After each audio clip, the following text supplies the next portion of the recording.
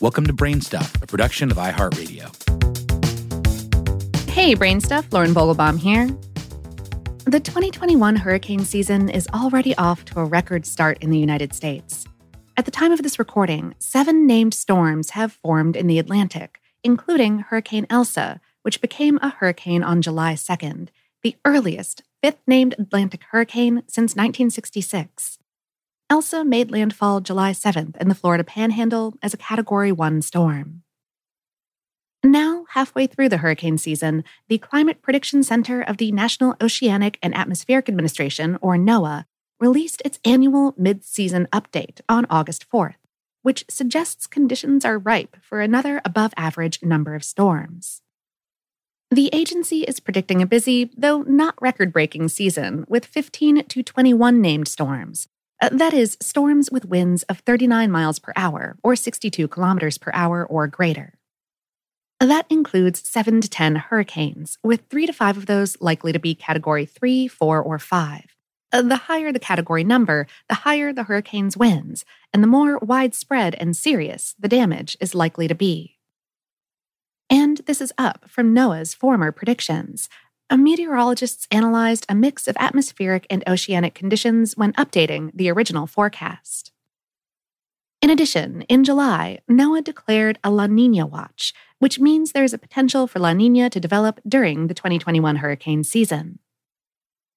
During a news conference on August 4th, Matthew Rosencrans, NOAA's lead hurricane season forecaster, explained, quote, La Niña occurs when there are cooler than average sea surface temperatures in the equatorial region of the Pacific Ocean, linked to weakening wind shear over the Caribbean and tropical Atlantic Ocean, which favors more and stronger Atlantic storms.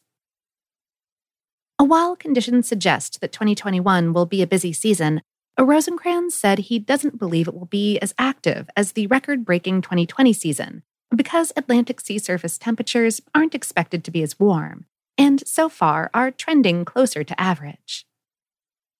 NOAA's update to the 2021 outlook covers the entire 6-month hurricane season, which runs from June 1st until November 30th. The hurricane season peaks in mid-August through October. While NOAA and its Climate Prediction Center are in charge of forecasts, it's the National Hurricane Center that tracks storms that actually form and predicts their paths. And the best track of a storm can be made only about 5 to 7 days out. That's why people living along the coast and in low-lying areas and regions prone to inland flooding need to be prepared now. Rosencrans said, as we've seen in recent years, threats from hurricanes are not limited to damaging winds, but also dangerous storm surge and torrential rain and wind flooding.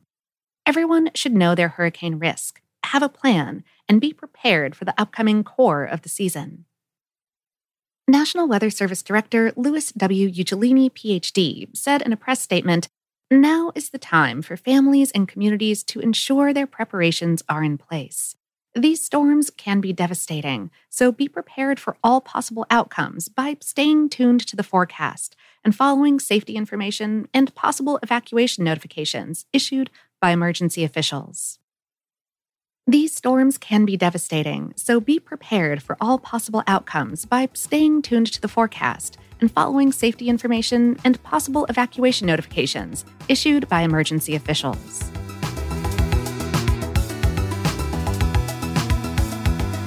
Today's episode is based on the article 2021 Atlantic Hurricane Season is About to Get a Second Wind on HowStuffWorks.com, written by Sarah Gleim. Brainstuff is a production of iHeartRadio in partnership with HowStuffWorks.com and is produced by Tyler Klang. For more podcasts from iHeartRadio, visit the iHeartRadio app, Apple Podcasts, or wherever you listen to your favorite shows.